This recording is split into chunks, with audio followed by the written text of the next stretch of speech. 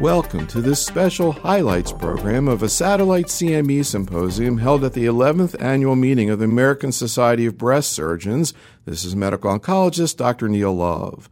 Several months before our rounds with the investigators panel discussion, we asked the ASBS membership to submit interesting cases from their practices and chose 5 to present to our faculty panel of Drs. Mike Dixon, Julie Graylow, Cliff Huddis, Tom Julian, and Sandra Swain. To begin, Dr. Lisa Jablon presents a patient with locally advanced disease. This case is a 45-year-old woman who presented to our office back in August of 2007 with a locally advanced breast cancer. She had delayed coming in for about, 4 or 5 months at least, because she had lost her job, lost her health insurance. She had felt a lump in her breast and large lymph nodes in her underarm. On examination, she had a normal exam other than the breast. In the breast examination, she had about a 3-centimeter, slightly ill-defined lump in her left breast around the 3 to 4 o'clock location. She had a little thickening around 12 o'clock, but wasn't a definite mass, and she had pretty bulky left axillary nodes that were palpable, no supraclavicular nodes, and nothing in the right breast. So we were able to obtain a mammogram and an ultrasound. The mammogram confirmed a spiculated lesion in the area of our concern in the lateral side of the breast, and it only showed a vague density at 12 o'clock. And the ultrasound also confirmed solid tissue in both areas. We did core biopsies of both areas. The lateral side came back as a poorly differentiated grade 3 infiltrating ductal cancer. It was ER/PR negative and HER2/neu positive. And the other area was, the 12 o'clock area was just an area of adenosis and fibrosis. She had a lot of density in her breast, and we therefore ordered, we did get her insured once we had the core biopsy report through a state-funded program. And then we ordered an MRI, which she had obtained, which basically confirmed the same findings as the mammogram and ultrasound, added nothing much more. The lymph nodes lit up extensively, as did the lateral side of her breast. Metastatic workup was negative, and she was very interested in breast conservation. So she received neoadjuvant chemotherapy on an FB5 protocol where she received 4 cycles of epirubicin and cyclophosphamide every 3 weeks. I think in the 4th cycle they gave bevacizumab. Then she got 4 cycles of docetaxel, Avastin, and Herceptin. I should point out this was a clinical trial. Yes, normally we trial. wouldn't see bevacizumab or Avastin being used in this situation, but this is an NSABP study. But it is pretty typical for a patient like this to get chemotherapy, and trastuzumab as neoadjuvant therapy. So what happened, Lisa? Well, after the chemotherapy, she did develop a few side effects during the chemo. She got neuropathy. The taxane had to be reduced a little bit. She developed hypertension, which she didn't have before. That was treated medically and was responsive. She had clinically a complete clinical response to the chemotherapy. We re-mammogrammed her, and there was really nothing seen except the clips. We did the MRI again, and there was only a very slight amount of enhancement at the lateral side of the breast where the cancer had been located, but it was nonspecific, according to the radiologist. And then she had a needle localization lumpectomy, localizing the area of the clip, and an axillary node dissection. She had no residual disease in the breast and 16 lymph nodes negative. This patient did not have a sentinel node. You went directly to axillary node dissection. Mike, how do you approach these situations?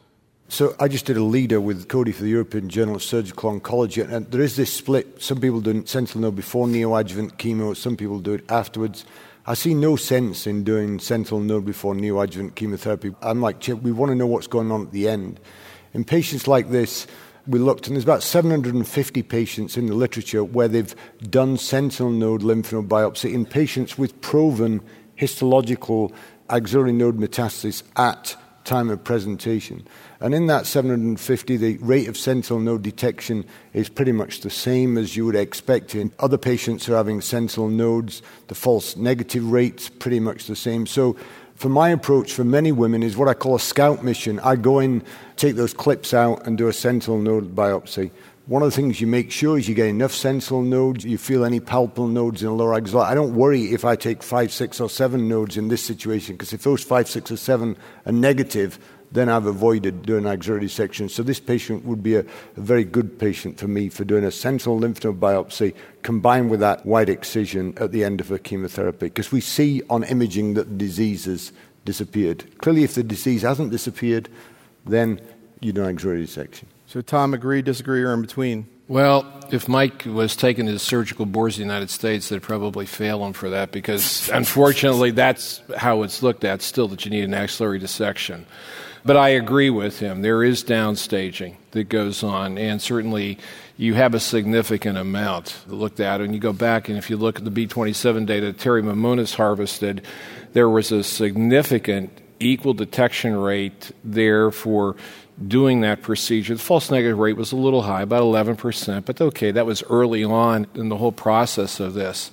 And with the use of things like ultrasound now to upfront know what your node status is by biopsy, this is actually being investigated now to try to really answer the question. ACOSOG has launched a sentinel node trial for patients who are going to receive neoadjuvant chemotherapy to know up front what the node is based on a fine needle aspirate or a core biopsy. That's their Z71 study. Those patients are then treated, and then post-treatment they undergo a reevaluation by ultrasound to see if there was a significant downsizing of the axillary node, and then they go on to have the sentinel node biopsy with the axillary dissection to try to understand what is the real false negative rate. Problem is that the data that's out there is kind of like all over the place. There's data from MD Anderson on N1 to N3 disease that showed a high false negative rate of about 27% after neoadjuvant chemotherapy, so that made people nervous. And then there's other studies that show where for N1 and even some N2 disease that the false negative rate drops down to what people are used in the adjuvant setting, maybe 6-7% in that. So it's a question that has to be answered. What do I do right now? Kind of like what Mike does. I look at selective patients, and if they have a really, really good response with their neoadjuvant chemotherapy, we'll look at the axilla with the ultrasound. If it doesn't look worrisome or suspicious, then we'll go on and do a sentinel node biopsy. But again, you have to let the patient know up front that this is not all housed in stone and such. So she, in fact, did have a path CR. One thing that was interesting, getting back to this issue about HER2, Cliff, is do you generally order FISH? I mean, if, for example, somebody comes in and they already have a 3+ IHC, and there's a real heterogeneity about that, how do you approach that decision, Cliff?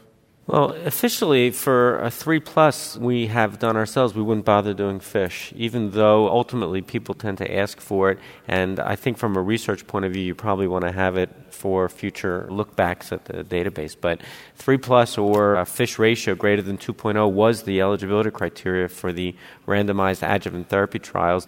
FISH alone was the eligibility criteria for the BCIRG trial.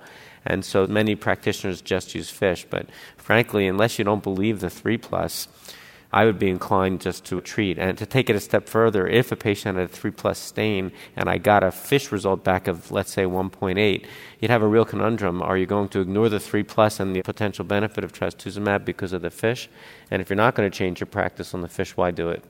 Okay. And Julie, any thoughts about choice of the neoadjuvant regimen in these people with HER2-positive disease? A small fraction would use the, quote, BuzzDAR approach, where the trastuzumab is given with the anthracycline, which theoretically gets people real nervous about cardiac dysfunction. How do you approach it? Yeah, well, the ACOSOG trial that's trying to look at that, give the anthracycline with the trastuzumab, is still ongoing, and we don't have big data from that. So I wouldn't encourage giving an anthracycline concurrently with trastuzumab until we have more data. It's in trials. I think we've got big, large randomized trials that used anthracycline, taxane, and a big trial that looked at the docetaxel carbo, that's the TC with the H, which is trastuzumab. My sense, talking around the country to my colleagues, is we're pretty split. And some of it depends on which studies you participated in, too. If you got used to using the anthracycline taxane, you're probably still using that. I mean, the only potential benefit of the TCH isn't more efficacy, which is actually what it was designed to test. In the lab, it was supposed to be better, but maybe a little bit less heart toxicity. The heart toxicity overall differs by 1% or 2%, and it's real. And I think we can probably pick out people at high risk for heart toxicity, and those I would avoid an anthracycline in. But for the rest, I think it's reasonable to use an anthracycline followed by a taxane. and the risk of heart toxicity isn't terribly different, really. It's an absolute difference of a couple percent. And I think we can probably pick out who has the highest risk. Maybe just a quick comment about where we're heading with anti-HER2 therapy, and particularly if you could comment on the fascinating new agent TDM1. It's really kind of unique, I think, in medical oncology and really exciting.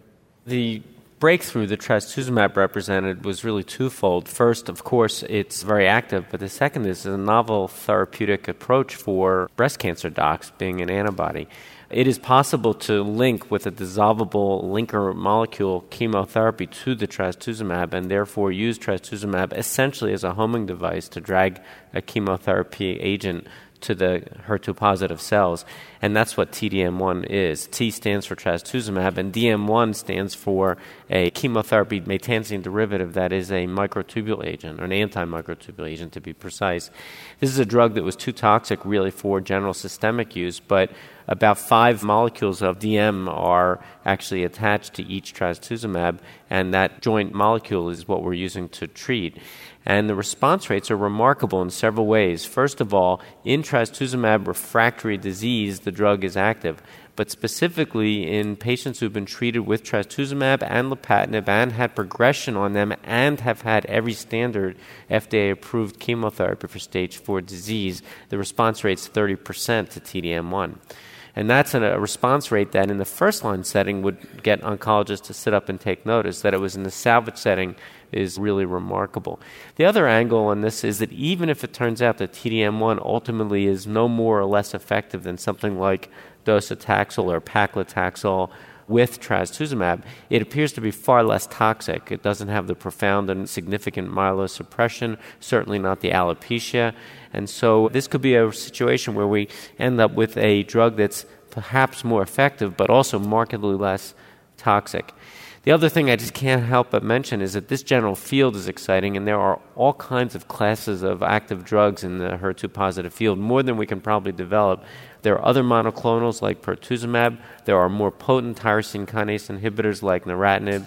There are HSP90 inhibitors that all show remarkable activity in this field, and it gives us, I think, tremendous enthusiasm for the possibility that we could move fully away from or at least past chemotherapy for HER2-positive disease. We had a therapy that really does not cause hair loss, does not cause nausea and vomiting. It really isn't a whole lot different than trastuzumab by itself, which is almost non-toxic. That'd be a lot easier decision to make. Right. But I guess it's going to be a while before we could even potentially get there. What do you find? Well, no, actually, I hope it's not a while. TDM1 is at least conceivably going to get an accelerated approval on the basis of its phase 2 data.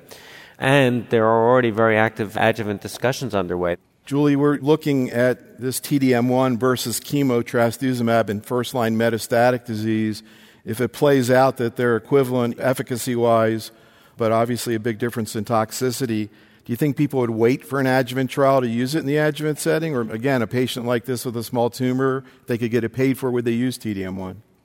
I think in order to get it approved, you're going to need to have tested it in the adjuvant setting. And we haven't even talked about the cost of all of this, too. I think we should start trials with TDM1 in the adjuvant setting. It's a terrific drug. It's very exciting, but I don't think we should jump to using it there. The next case was presented by Dr. Marion McDonald of a young woman with an invasive cancer and a BRCA1 mutation. A fascinating 38-year-old female who for several months had a right upper outer quadrant thickening area that her family doc followed as a cyst. Eventually, he got an ultrasound which showed a 1.1 centimeter mass in the 9 to 10 o'clock position. It wasn't really palpable on physical exam. She came into my office with a mammogram that showed a spiculated mass, indeterminate calcifications, and a BI-RADS 5. Ultrasound, as I said, taller than wide, highly vascular. By way of background, she's a smoker. She's gravida 0, para 0, single, menses at age 11. She works and travels, and she relies on this travel to maintain her work. She's self-employed, so her insurance requires that she, keep her job and travel. Upon a lot of questioning, and we really had to tease this out of her, she has a paternal grandmother who had breast cancer and a great uncle with breast cancer on the father's side as well. So we set her up for an ultrasound-guided core biopsy, and that showed a invasive lobular carcinoma, ER/PR positive in the 95-96 percentile range, HER2/neu negative. She was a grade 2 out of 3. Because of the mammogram findings, we did get an MRI pre-op, and that showed some concerning sites on the contralateral side, but they all got biopsied and were benign. She saw multiple consultants, and based on really teasing out some family history, she decided to get genetic testing. She was BRCA1 positive. She hadn't seen a GYN in many, many years. She had gone, got an ultrasound. Everything was negative for GYN workup. So before you go on, Mike, what would you be thinking about in terms of her other breast and her ovaries, age 38, knowing she's BRCA1?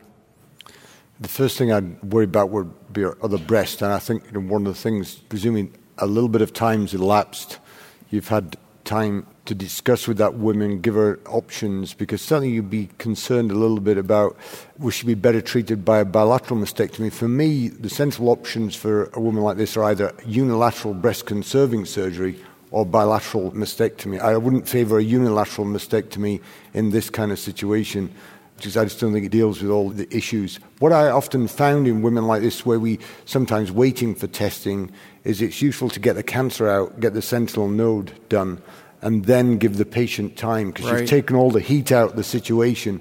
And then you really do have time for the patient to go and see a plastic surgeon and discuss all the options. Now, what about her ovaries? She's 38, and you mentioned that she's interested in childbearing. What about the ovarian cancer time clock? Does she have a little bit of time, or is it... Yeah, I think she has a little bit of time. I think the data suggests that, your risk of ovarian cancer is a little bit later, but it is ticking, and so, you have to put it to her, I think. And at 38, she's getting to the stage where she will be an older mum with the issues related to that reduce chances of getting pregnant as you get older. So for me, I wouldn't be in a desperate rush to remove her ovaries. And I think sometimes, we force patients into making decisions too quickly, and this time, and I think we have time. So, Marion, we wanted to focus on the systemic therapy issue, and particularly her concern about fertility and chemotherapy. Maybe kind of bring us up to date. Okay, so she was gene positive. We did offer her a lumpectomy with radiation, but after much ado, she decided to have a unilateral mastectomy with reconstruction, and her pathology was a 1.4 centimeter lobular cancer, T1C. Sentinel nodes were negative. We did go ahead and send her for an oncotype, and her score was 19 with a recurrence rate of 19%. So we're at this point now where she's trying to decide about chemotherapy. This is actually a current case. She wants to try for pregnancy. She's considering a reduction on the contralateral breast, but she's not sure yet what she's going to do. And interestingly, the oncologist did some workup and found out she has a hereditary or congenital osteoporosis. She's already osteopenic. So that's contributing to her concern about losing her ovaries at this point. Just one more word about local therapy, Mike. Nipple-sparing mastectomy, will you do it at all? Will you do it in just a preventive situation, or will you do it for invasive breast cancer? Will you do DCIS, or will you not do it? Yeah, I do a lot of nipple-sparing mastectomies. One of the things I do, which I found useful, is that if you're going to do a sentinel node biopsy, and I'll often do a sentinel node biopsy first, at the same time do a biopsy of the ducts behind the nipple. I had just the same case fairly recently, one with a 35 millimeter invasive lobular cancer. The MRI suggests it came close to the nipple. So I did a sentinel node biopsied the ducts behind the nipple. The ducts behind the nipple were clear. Sentinel node was clear. So I went and did a skin-sparing mastectomy, knowing that my tissue behind the nipple would be clear. So that's one way out of the conundrum. I want to get Sandy's take on this question of her fertility and how it might be affected by chemo. What would you say to this woman? And is there any chemotherapy that can be used that's sort of less likely to affect fertility or not likely?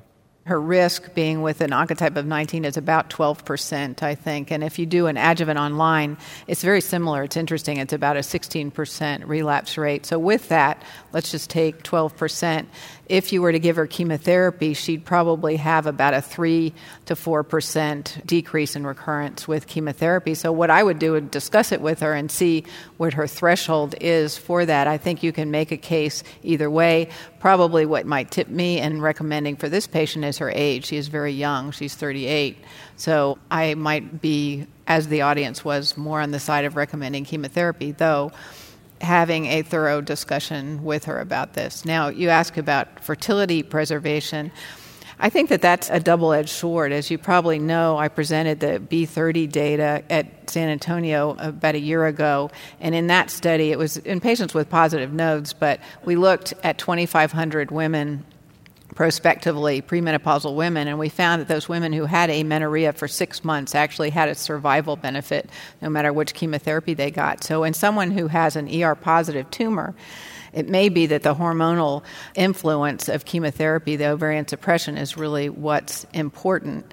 On the other hand, you can say, well, do ovarian ablation, which would be good for her with a BRCA mutation, and tamoxifen. That also would be good, and that would probably be a standard in Europe, and Dr. Dixon could comment on that. So I think you do have a lot of, it's a complex case, and you have a lot of discussion, but probably what I would come down to is recommending chemotherapy. If she didn't want to do that, I would say that ovarian suppression, if she wants to have children, she's older and it's unlikely that she will have children, though it's possible.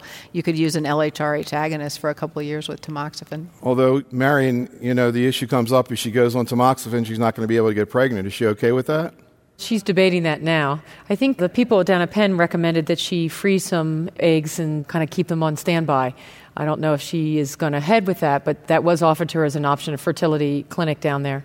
Mike? I would just ask a question. Would the fact that this is a lobular carcinoma make any difference? Because we know in the neoadjuvant setting that apparently the lobulars don't respond as well, and yet we don't seem to have any data in the adjuvant setting to tell us what to do on whether these lobulars are different.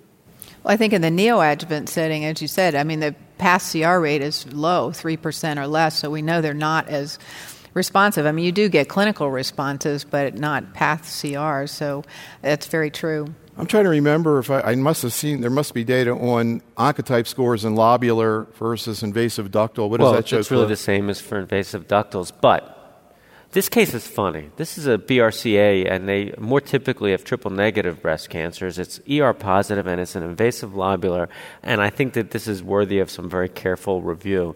The oncotype score here is also a little bit high. For a good risk invasive lobular that's strongly ER-positive and HER2-negative, you would have predicted a low oncotype score, and I wouldn't have been surprised if, for an invasive lobular, if the score had been 8, not 19. So it's funny. I have to say one more thing, though.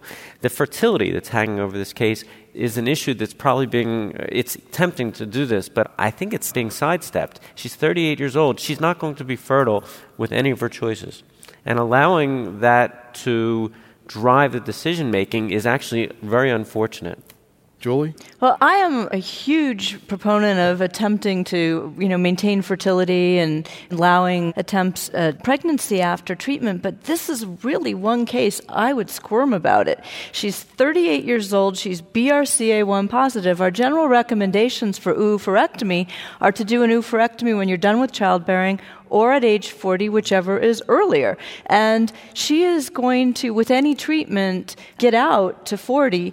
I want her ovaries out pretty soon. And, so this whole issue of preserving her fertility, which is going to, even if she doesn't get chemo, delay her endocrine therapy, is a problem for me. I almost never say that, but it's that BRCA1, the ovarian cancer risk, that makes me squirm a little bit here. Plus, anything she does is going to delay or impact her treatment of this cancer, and that young age at 38 worries me as an independent risk factor for recurrence.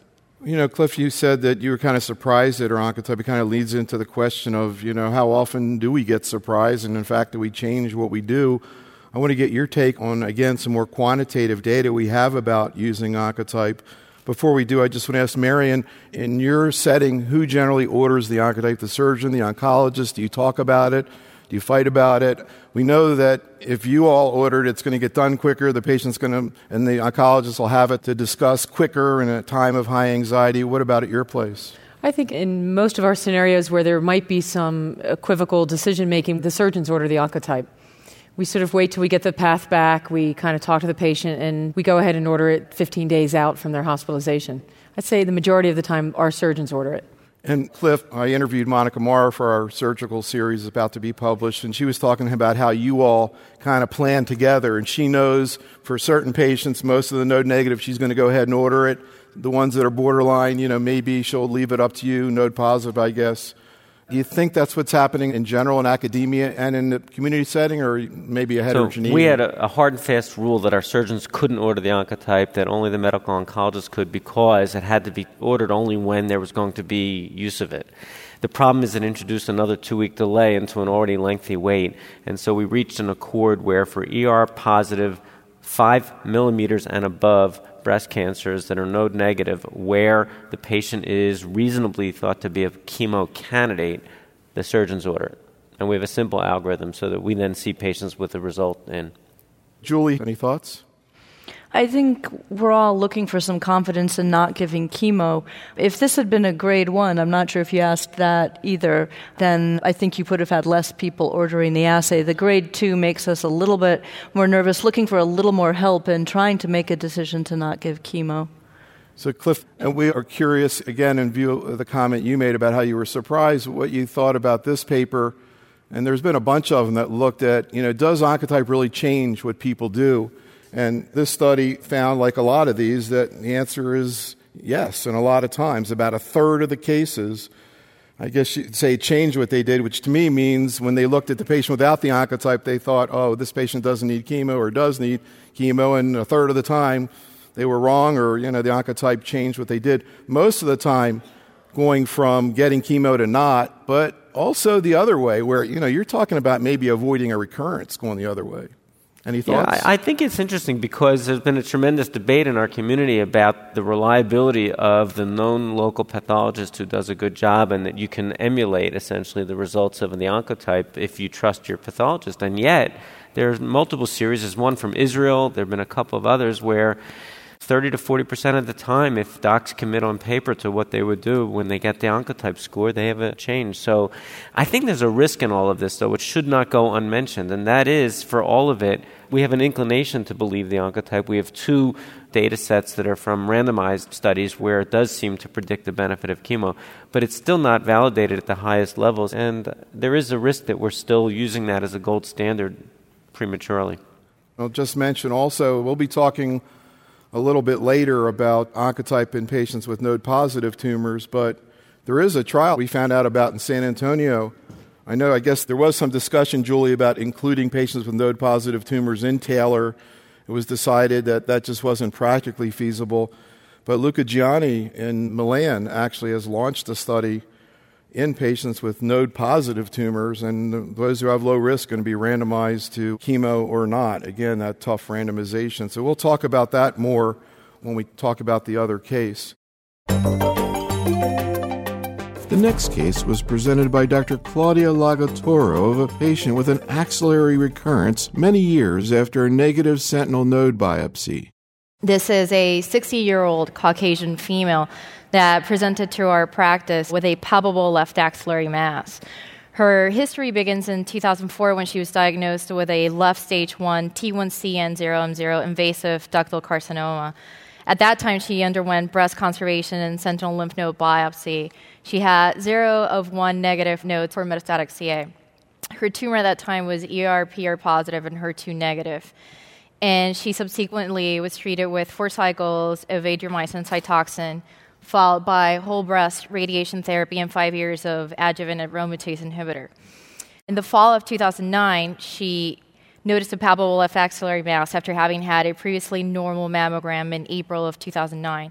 Her workup included an MRI of her left shoulder and upper extremity, which revealed suspicious adenopathy. Her largest lymph node at that time was 3 by 2.5 by 1.6 centimeters, which had loss of normal architecture. An ultrasound-guided core biopsy was performed, and the path confirmed metastatic adenocarcinoma, which is morphologically compatible with the breast cancer that she originally had in 2004. This was ER/PR positive and HER2 negative. And it was strongly positive for cytokeratin. And following this workup, she was seen by us in the office. This was back in December of 2009. And as an initial evaluation, she was recommended to undergo a left axillary node dissection. She subsequently had this 9 days following her initial consultation and had 4 out of 17 nodes that were positive for metastatic breast carcinoma with extranodal extension. After her surgery, she had a left-sided mammogram that revealed post-surgical changes and no other abnormalities within the breast. A bilateral breast MRI was also done. It was negative. And she was recommended to receive 4 cycles of Taxotere and Cytoxan, followed by anti-estrogen therapy with tamoxifen.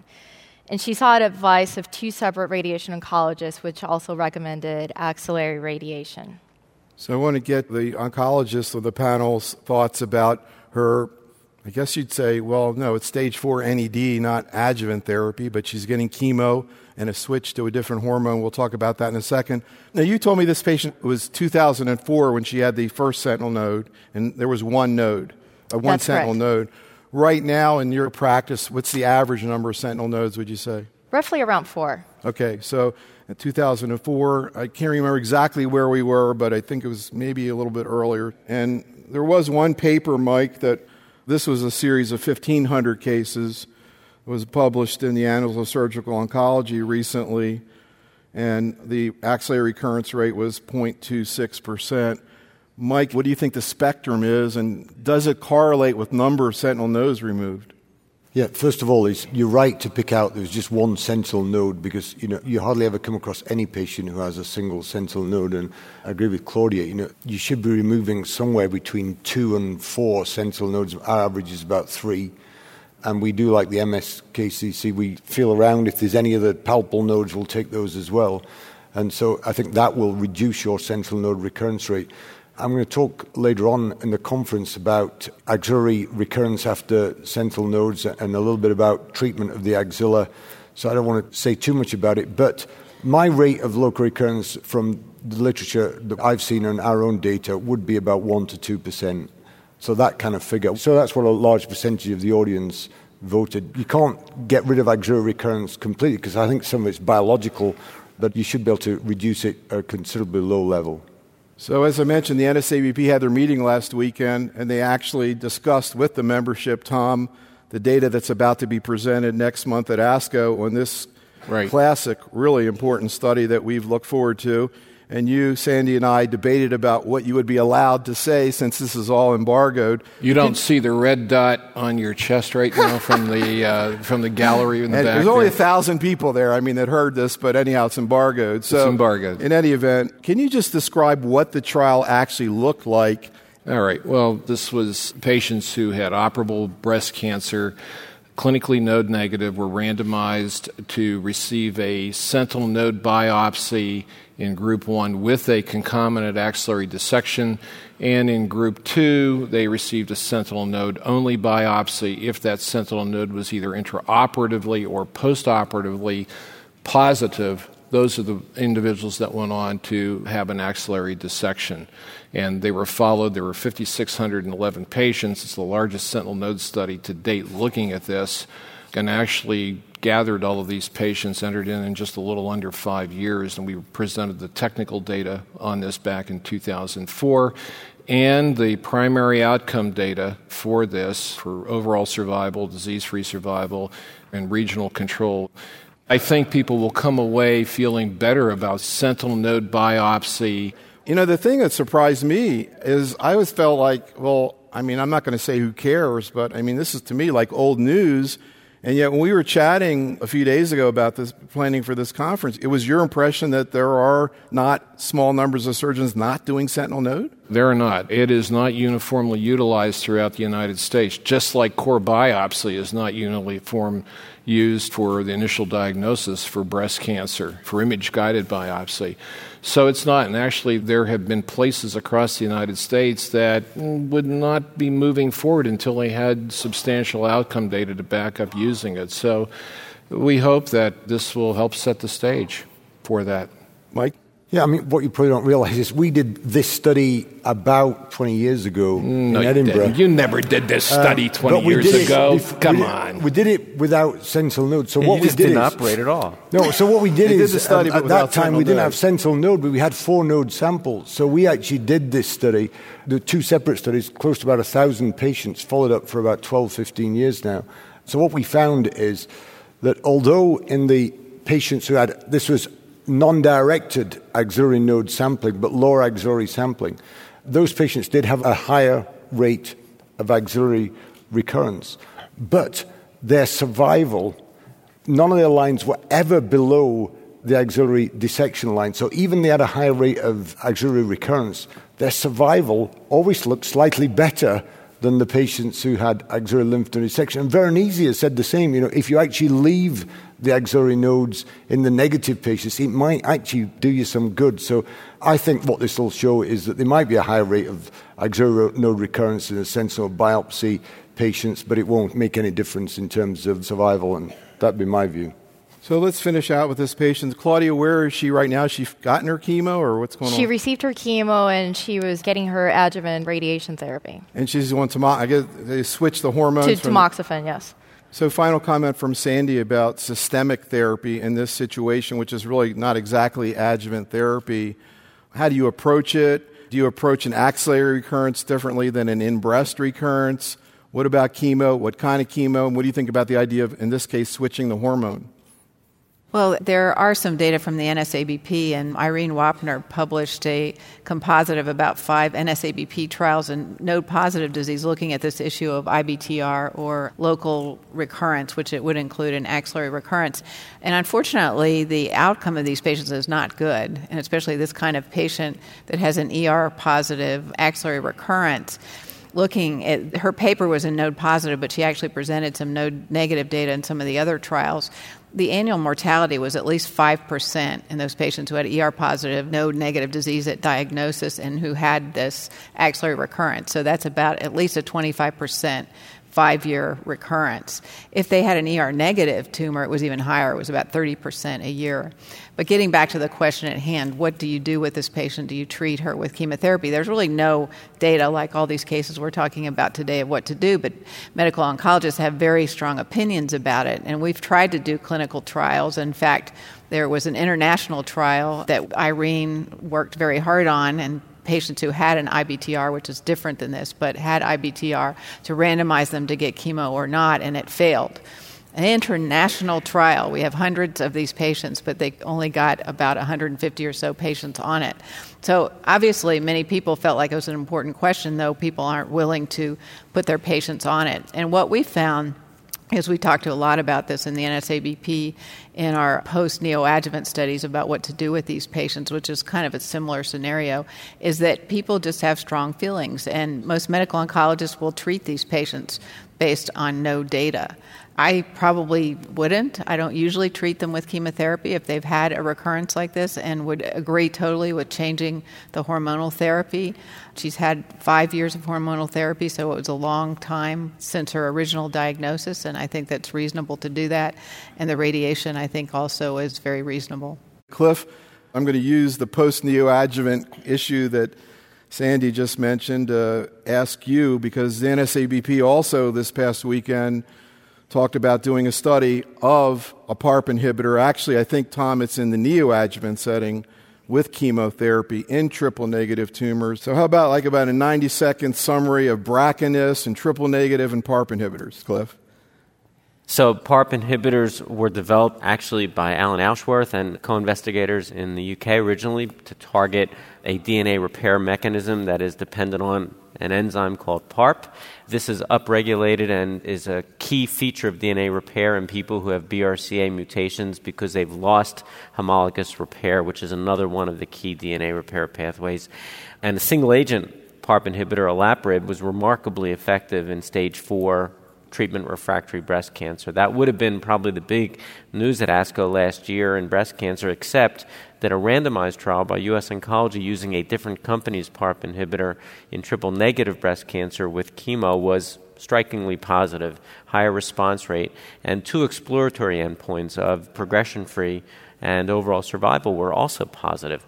The argument there is that many of these triple-negative breast cancers biologically resemble the breast cancer seen in BRCA mutation carriers and in fact have upregulation of PARP, and therefore a PARP inhibitor could be useful there. There will be more wrinkles to this story. The phase 3 trial to confirm this study result has been completed but not yet reported. The particular PARP inhibitor is biochemically different from the others in the class, and it may or may not really be a PARP inhibitor the way that the other drugs are. So this is going to be an ongoingly complex story. The good news is you'll have lots of reason to keep talking to your medical oncologist while they try to explain it. And plus, it's really nice to have something optimistic to talk about in people with triple-negative tumors. I think sometimes they really get scared when they start seeing all the things available to people with ER, HER2. Well, but lost in all the noise is chemotherapy works better in the triple-negatives than it does in the other cohorts that we treat. And our triple-negative breast cancer patients, at least in the adjuvant setting, get a big wallop out of their risk from chemotherapy, maybe the largest benefit that we see. in terms of subsets from chemo. So I always feel like we've made some of our patients crazier than we need to. I totally agree with Cliff, and I think that's the message that these patients need to have, is they actually are the ones that really need the chemotherapy and they have the best benefit. So I 100% agree with that. So final comment, I saw that, I guess it was a couple weeks ago in a European meeting in Barcelona, we were talking about predictors of response to treatment. And we have very few of these in oncology. We have ER, HER2, oncotype in breast, KRAS in colon, EGFR mutations and EML-ALK mutations in lung. In any event, I saw that Gunter van Makewitz presented data from a German study, believe it or not, looking at an IHC, cytoplasmic IHC stain for PARP. So we'll see. I mean, I don't think it's been looked at yet with PARP inhibitors. This is actually a chemo trial. But maybe next year we're going to be talking about another predictive assay. The next case, presented by Dr. Laurie Alphonse, focused on one of the most vexing questions in early breast cancer: management of the patient with a T1A N0 HER2-positive invasive cancer. A 60-year-old active healthcare provider at my hospital who presents with an abnormal mammogram. She has only a 5-year history of hormone replacement therapy after a total abdominal hysterectomy as her risk factor. On physical exam, she was essentially benign. She comes to me with outside imaging, which was a bilateral mammogram with essentially fatty replaced breast tissue and a new 5-millimeter ovoid nodule in the upper inner quadrant of her right breast. Additional magnification views revealed this to be as such. It was not able to be targeted on ultrasound, either at the outside institution or mine. The radiologist at the outside institution did recommend breast MRI. She did have that, but the subtraction images weren't able to be completed, secondary to some ferrous material in her jaw that she had reconstruction years ago after an accident.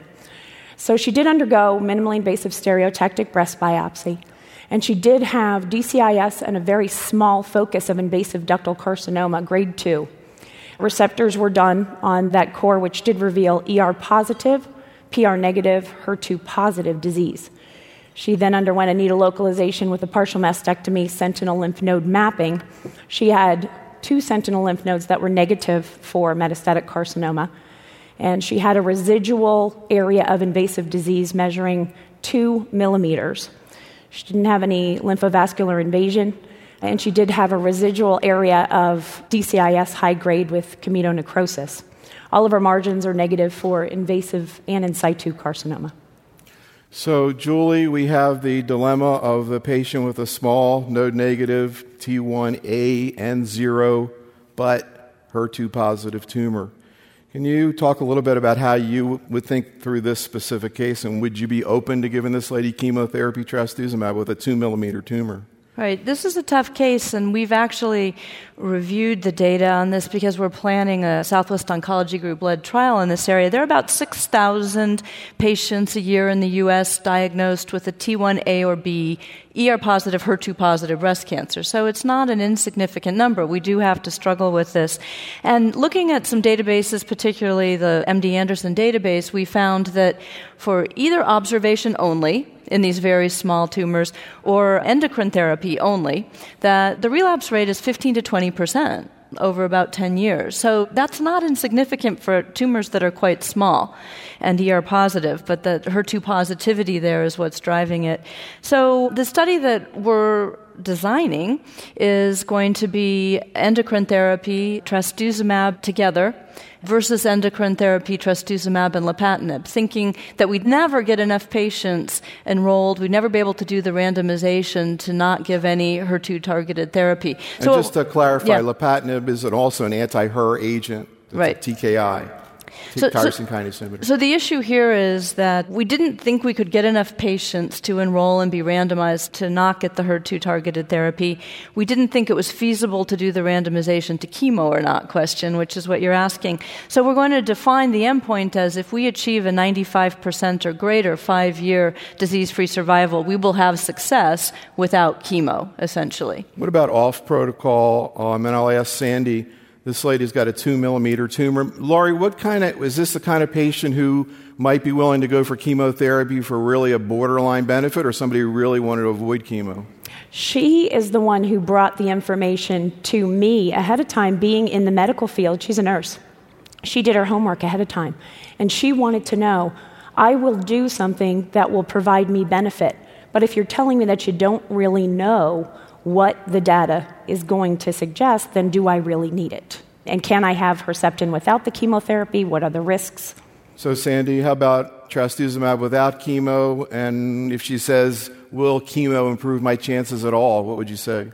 Well, as you all probably know, there have been several adjuvant trials that have included patients that have negative nodes, but most of the patients have tumors greater than 1 centimeter or 2 centimeters, so there's almost no data in this group, the T1As for sure. The BCIRG study was really the only study that included these patients, but it was a very small number, just a handful of patients. So we really don't, to tell this patient, we have no data to say that Herceptin is really going to benefit her. On the other hand, when you look at the node-negative subsets of the large studies, which are several thousand patients, you do have the same reduction in recurrence that you do in the node-positive. The hazard ratio is about the same.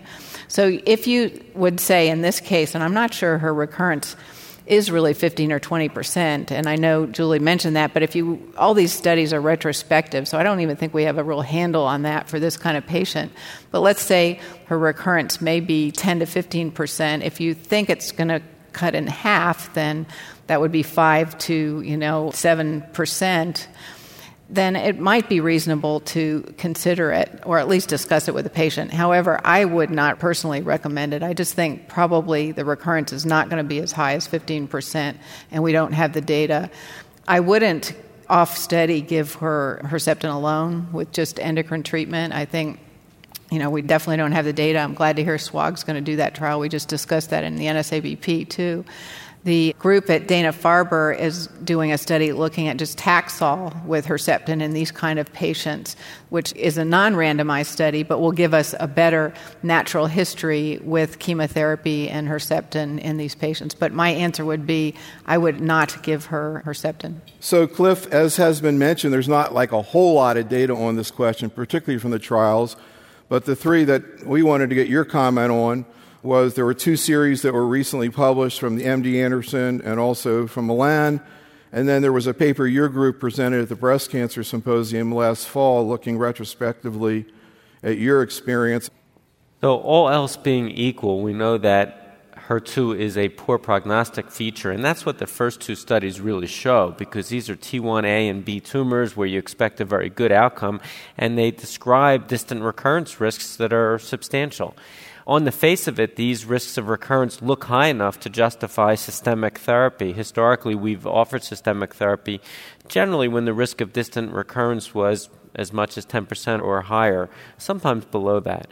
And these would give you reassurance, but they don't answer the question, does the treatment that you offer actually change the outcome? And as Sandy described, we don't have prospective randomized data for that smallest risk cohort of HER2-positive tumors. The Dana-Farber trial described will provide a point estimate, and to be very precise about it, if it shows a less than, 5% risk of distant recurrence in, I think it's 600 patients more or less over a long-term follow-up, it will make it very difficult to do a randomized trial, which is what Julie was referring to, of chemo versus not. But it also will probably establish weekly paclitaxel and trastuzumab as the go-to standard.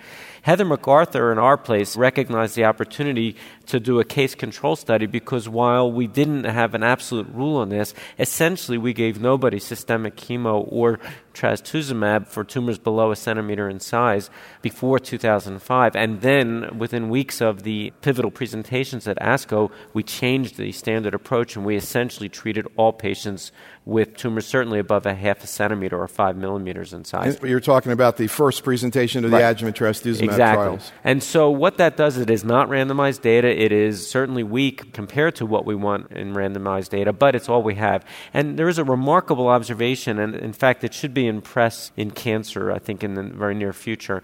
And bottom line is that about a 9% distant recurrence risk before 2005 and about a 0% recurrence risk after 2005 with matched follow-up, truncated at 2 years.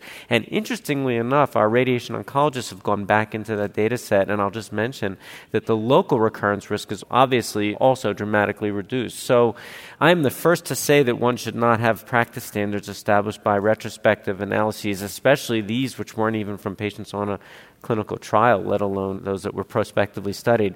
But it is a really provocative observation suggesting that these smallest tumors can be rendered nearly cured with therapy. I still have to add that that probably does nothing to address the case at hand. We didn't have any 2-millimeter tumors, and I will follow Sandy. I would offer this patient hormone therapy. So, Laurie, what's the follow-up on the patient? She did not get systemic chemotherapy. She is on an aromatase inhibitor. Okay. Now, one other issue we wanted to bring up here, and actually it's pretty timely because I think it's just actually electronically been published. I'm not sure the hard copy's out, are the new guidelines for ER testing. And they used American College of Pathology and ASCO to put this together, and it followed another similar effort in HER2.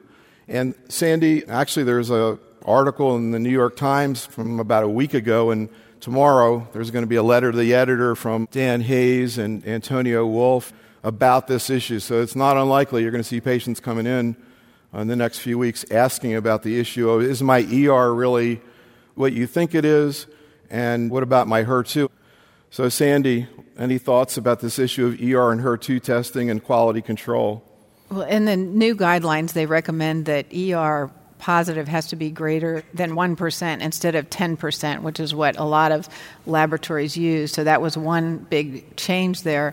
And I think a lot of laboratories are actually using computerized diagnosis rather than manual diagnosis. So that can be good and bad, but I think it can be good because you can remove a lot of the noise and actually have a true ER level. The concern, though, is because you can have fixation issues, all sorts of things with immunohistochemistry, that it may not be as accurate as some other tests. And one thing, for example, would be using Oncotype for ER. I think even though it's mRNA, I think it's, to me, very helpful to have a central laboratory doing one test. And when you go back and look at a lot of the different studies, when the central laboratories test, and for example in the NSABP, looking at the B24 data, there was about a 10% difference. In other words, if they were ER negative in the local laboratory, 10% of those were actually ER positive in the central laboratory. So I think one of the big issues is centralization, where it gets done. And the other thing that the New York Times article brought up is when the testing is done, that is either on the core or on the surgical biopsy. And there's been a lot of data, at least a couple studies. Corey did a study where they looked at fixation. And when you do the cores, you immediately drop it in formalin. And so you don't have it lying around and whatever happening to it happening. They did a study where they let it sit before formalin for 1 hour, 2 hours, up to 8 hours, and found, as you probably know, a lot of times when you're in the OR, you give it to the pathologist, you don't know how long it takes for them to put in formalin, you don't know if they just drop the whole thing in formalin, which also is a problem in getting accurate ER diagnoses. So it really is recommended that you do it on the core. On the other hand, when you do it on the core, for HER2, for example, you can have heterogeneity, so you could miss some HER2 positivity. So it's a really thorny issue, but I think overall doing it on the core is the best bet. I want to also get into the issue, Tom, of this study that is going to be done by the NSABP, amazingly enough, looking at anti-HER2 therapy, trastuzumab, in people who do not have HER2-positive tumors.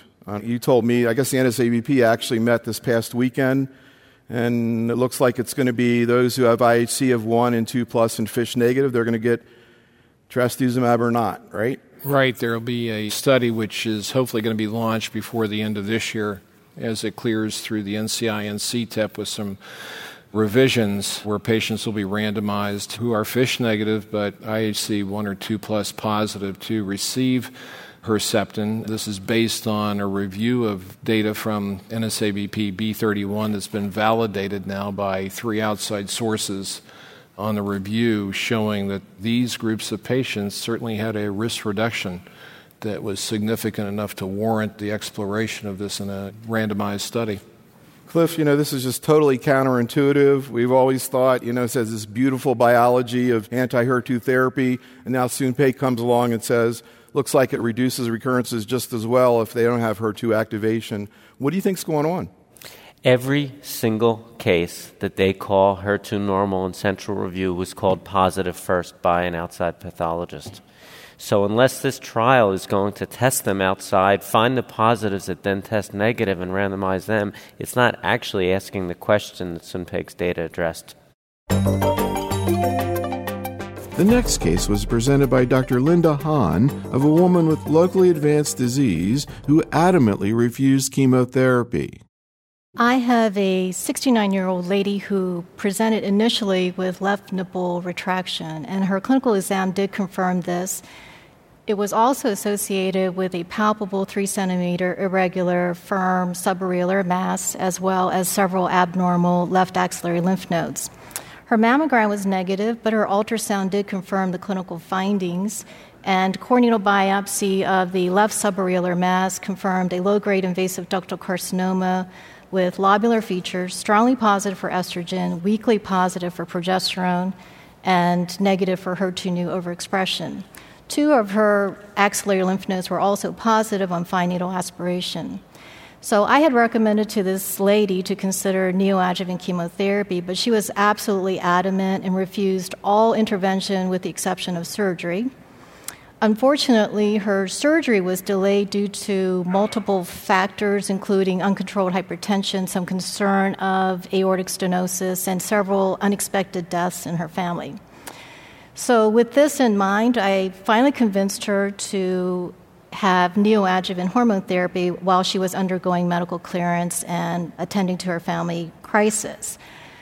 She refused enrollment in the Z1031 clinical trial, but did consent to have neoadjuvant hormone therapy, was placed on Aromasin for 4 months, did demonstrate excellent clinical response. The nipple areolar retraction completely resolved, the breast became softer, and the left subareolar mass had decreased in size, as did the left axillary nodes. So just a word from Mike. Do you think you would have tried to push this woman towards chemo, or actually would have suggested hormones right from the beginning? In our practice, she would almost certainly have got neoadjuvant hormones. And she had a good response. She did. So she underwent left modified radical mastectomy, and the final pathology confirmed that the tumor had decreased from 3 centimeters to 1.5 centimeter. But 3 out of 14 lymph nodes had residual disease, of which the largest nodal metastasis was 1.3 centimeter, but there was no evidence of extranodal extension. I really felt that she should consider chemotherapy and referred her to my medical oncology colleague, who obtained Oncotype assay. The Oncotype recurrence score was 15, and he recommended continuation of hormone therapy only. And what's her current situation? She is now 2 years out and disease-free. Mike, can you comment a little bit more about, you and I have been talking on education programs for years about the split on neoadjuvant endocrine therapy and chemotherapy between the U.S. and Europe. I think it's important to say we still use a lot of neoadjuvant chemotherapy, but in the sort of women that we've talked about earlier on, which are younger women, the fact is that increasingly there are larger numbers of older women. About 40% of all breast cancer occurs in the UK in women over 70. And a lot of these women aren't that fit or suitable for chemotherapy. They come with larger tumours. And we've learned we're now becoming even 55-year-old, 60-year-old women who aren't that fit. We're happy to give them neoadjuvant endocrine therapy. We've learned a few things. First of all is you probably should treat them for longer, for about 9 or 10 months, because you get prolonged response over that period of time. And this sort of lady is 1.5 centimeters now. See, she had a modified radical mastectomy. We would almost certainly, if she didn't want a mastectomy, have continued that therapy and preserved her breast. One of the things I wanted to ask you, what was that Oncotype on? Was that on the final pathology, or was that on the initial diagnosis? It was on the initial core. That's good, the initial core, because one of the things that happens is you've got to be careful. There are 5 proliferation genes, 4 or 5 proliferation genes in the Oncotype DX, and these aromatase inhibitors are remarkably good at switching off proliferation. So if you do an Oncotype after endocrine therapy, there's going to be major changes in that oncotype. Have you actually seen that in patients pre and post oncotype? We're doing it just now with oncotype. There's a couple of areas I think of concern. Is very low ER cancers, how good is... we're talking about immunohistochemistry, so we're looking at some of our low ER cancers, and we're looking at changes in oncotype, and whether that's actually predictive of outcome as well. But so, I mean, we have a clear example here of a lady who's responding, had a low recurrence score, and we would have probably also continued on endocrine therapy and not given a chemotherapy. And I think one of the things you learn about neoadjuvant endocrine therapy, the more you use it, the more you will use it, because it so obviously works. The tumor shrinks so dramatically. And the other thing is, if you look at the percentage of patients you can convert from mastectomy to breast-conserving surgery, we can get about 70% conversion from mastectomy to breast-conserving surgery with neoadjuvant endocrine therapy. No neoadjuvant chemotherapy regimen has ever got that rate of conversion. So, Cliff, we want to get your take about the issue of oncotype and node positive. This isn't exactly a classic situation, but sounds like in this situation it kind of reinforced what the patient wanted to do and maybe made the doc a little bit more comfortable about it. And actually, I'm not sure I found an investigator, Cliff, who's ordered a MammaPrint. Have you? You haven't looked very hard. You need to go to San Francisco. Oh, San Francisco. Well, yeah, maybe. No, seriously, have you ordered it? No, but there's a story here that bears a little focus. The MammaPrint's a wonderful test, FDA approved for prognosis. The reason that we order tests, though, actually isn't prognosis so much as prediction. At the extremes, of course, prognosis would be all you need. If you could prognosticate a good enough result that you don't need to give chemo, that would be important, but we don't quite have that result with MammaPrint yet. The reason that so many people do use Oncotype is that to an extent it provides prediction, and specifically it provides prediction of the chemo benefit the same way that ER or HER2 provide prediction of response to endocrine therapy or trastuzumab. So the question about node-positive disease has been addressed in one small retrospective subset of a SWOG study, 8814. 8814 was born out of the 1985 consensus conference in the U.S. where still at that point tamoxifen was the recommended therapy for node-positive postmenopausal breast cancer. They used an unbalanced randomization, so a small number of patients actually got TAM and a larger number got chemotherapy. At this point it was CAF and tamoxifen. They either got them overlapping or sequentially. And you may recall that the overlapping group didn't look as good as the sequential. So for Kathy Albane's Lancet paper just published, the retrospective look was at tamoxifen alone or tamoxifen following CAF. And the Oncotype performed essentially the same there as it did in the NSABP-B20. So on the one hand, you have two independent data sets that both show the same predictive value of a high Oncotype score for a chemo benefit. The negative, not to be lost, is that the numbers here are tiny. Double digits is all. And before we would make a wholesale change in a standard treatment, chemo and hormone therapy for healthy postmenopausal women, I would think we still need a little bit more. How do we use it? At the edges. So an older patient, a patient reluctant to get chemo, a patient with comorbidities, I think the Oncotype is a very useful test for settling the difference. But for the average healthy 64-year-old with a node-positive breast cancer, we're not ordering it. So, Julie, as I was transferring flights in Houston to come here, I got this email from a medical oncologist who's one of the listeners to our programs and says, I've got a 40-year-old lady with one positive node.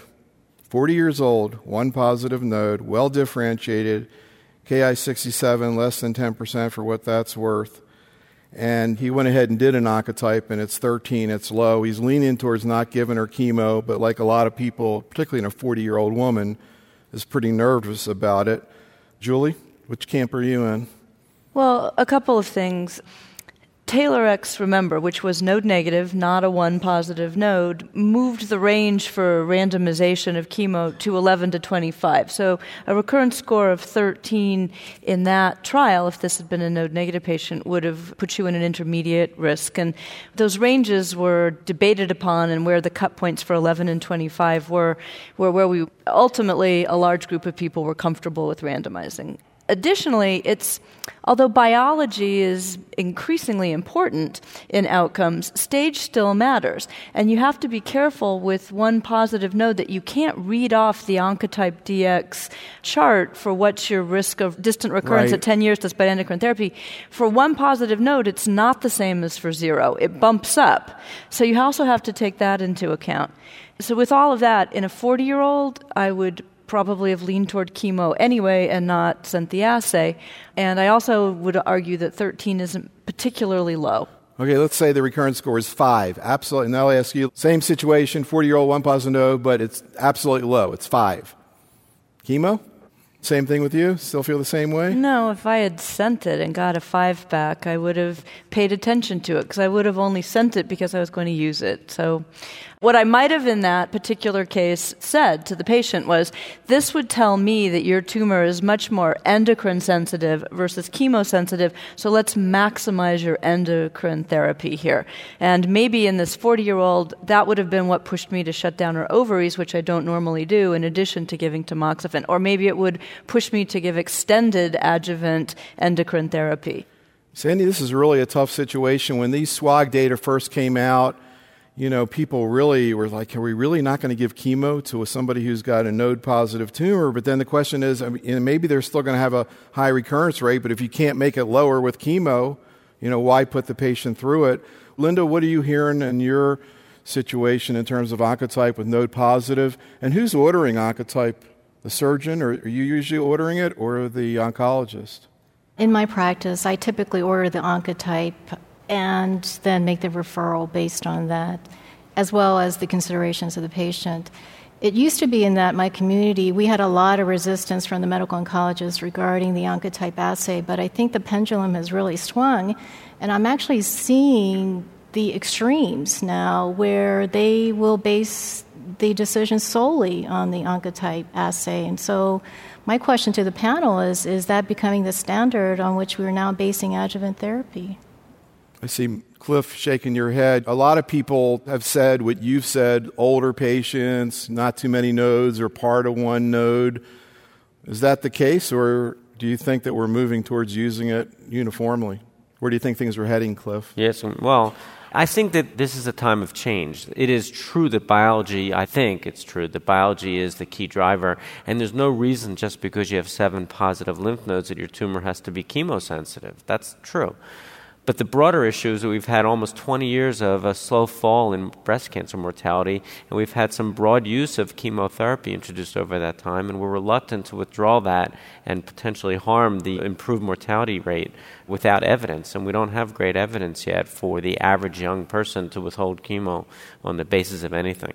So I don't think that yet we should be putting Oncotype in front of all of our decision-making for all patients. What do you think about these data, Sandy? Well, I think, first of all, it's only in postmenopausal women. Right. And that's a very important point. And also, it is a very small data set, and we're used to very large data sets in the adjuvant setting. So I personally am struggling with what to do in node-positive patients. I really do believe that biology is important, and I believe this data is telling us something, and having done this for 25 years, I really believe that many of these patients don't need chemotherapy. I really do. But yet I am reluctant with the thousands of women that are on clinical trials showing a benefit of chemotherapy, showing that the mortality is falling from breast cancer with all the systemic treatment we've been giving, to take it away at this point. So I have not used it, and I'd probably be in the 3 to 5 range in node-positive disease. I think, on the other hand, and I really want to emphasize what Julie said, too, in the case that was presented, she was 40 years old and premenopausal with a low recurrence score of 5. I think what that tells me is exactly what Julie says is right, is that hormonal therapy is the most important thing for her. In that kind of patient, I would do the ovarian suppression and tamoxifen and really maximize that in that patient. So it does help us in that regard, in that setting. So I think it's evolving. I think that we need to see more trials. I know that SWOG has talked about doing a trial in node-positive disease. We've tried to get it approved twice now, and it's been rejected, so we're working on a third try. Well, the Italians are doing it anyhow. They managed to. Maybe we can join theirs. But, Julie, I'm sure you see patients who are 50 years old with 5 positive nodes, maybe not that often, who don't want adjuvant chemo. And I have to say, I believe that not everybody with positive nodes benefits from chemo. I truly do. And so I agree. I think we're all struggling with this right now, and we'd love to put these kinds of patients on a trial and really answer it with large numbers of patients. You know, as Sandy points out, we haven't even looked at it in the premenopausal population. The other thing that would be interesting to look at, we're looking at how does oncotype change during treatment, and do you get any value looking at oncotype after chemotherapy? Does it tell you how the patients are going to do in the long term? Because we still struggle what to do in those patients who don't get any response, and we do need studies in this area, and it may be in patients who have high oncotype after chemotherapy that we know they're going to do badly, that they would be a group to target specifically for studies. But I think the point I was going to make is what Cliff said early on. Stage doesn't mean patients are going to respond. Biology means response. We've learned that ER is a very good marker for endocrine therapy, but we don't have any good markers for chemotherapy. And we've also learned in surgery that actually less can produce just the same results. But you've got to be targeted. And for me, the concern I have continually about chemotherapy is this blunderbuss therapy without the target. And perhaps what the things that Oncotype does is it's proliferation driven. And chemotherapy works against proliferating cells. So perhaps this is what we should be using rather than just stage of disease, because I do worry that over-treatment is, for me, I know there's always this worry you're under-treating patients, but over-treatment is just as bad. I kind of like that concept of chemotherapy as blunderbuss therapy. I'm not sure how the oncologist would respond to that, but a lot of times it probably feels a lot like that. This concludes our program. Special thanks to our faculty and to our ASBS case presenters, and thank you for listening. This is Dr. Neil Love for this special highlights program of a satellite meeting held at the annual American Society of Breast Surgeons meeting.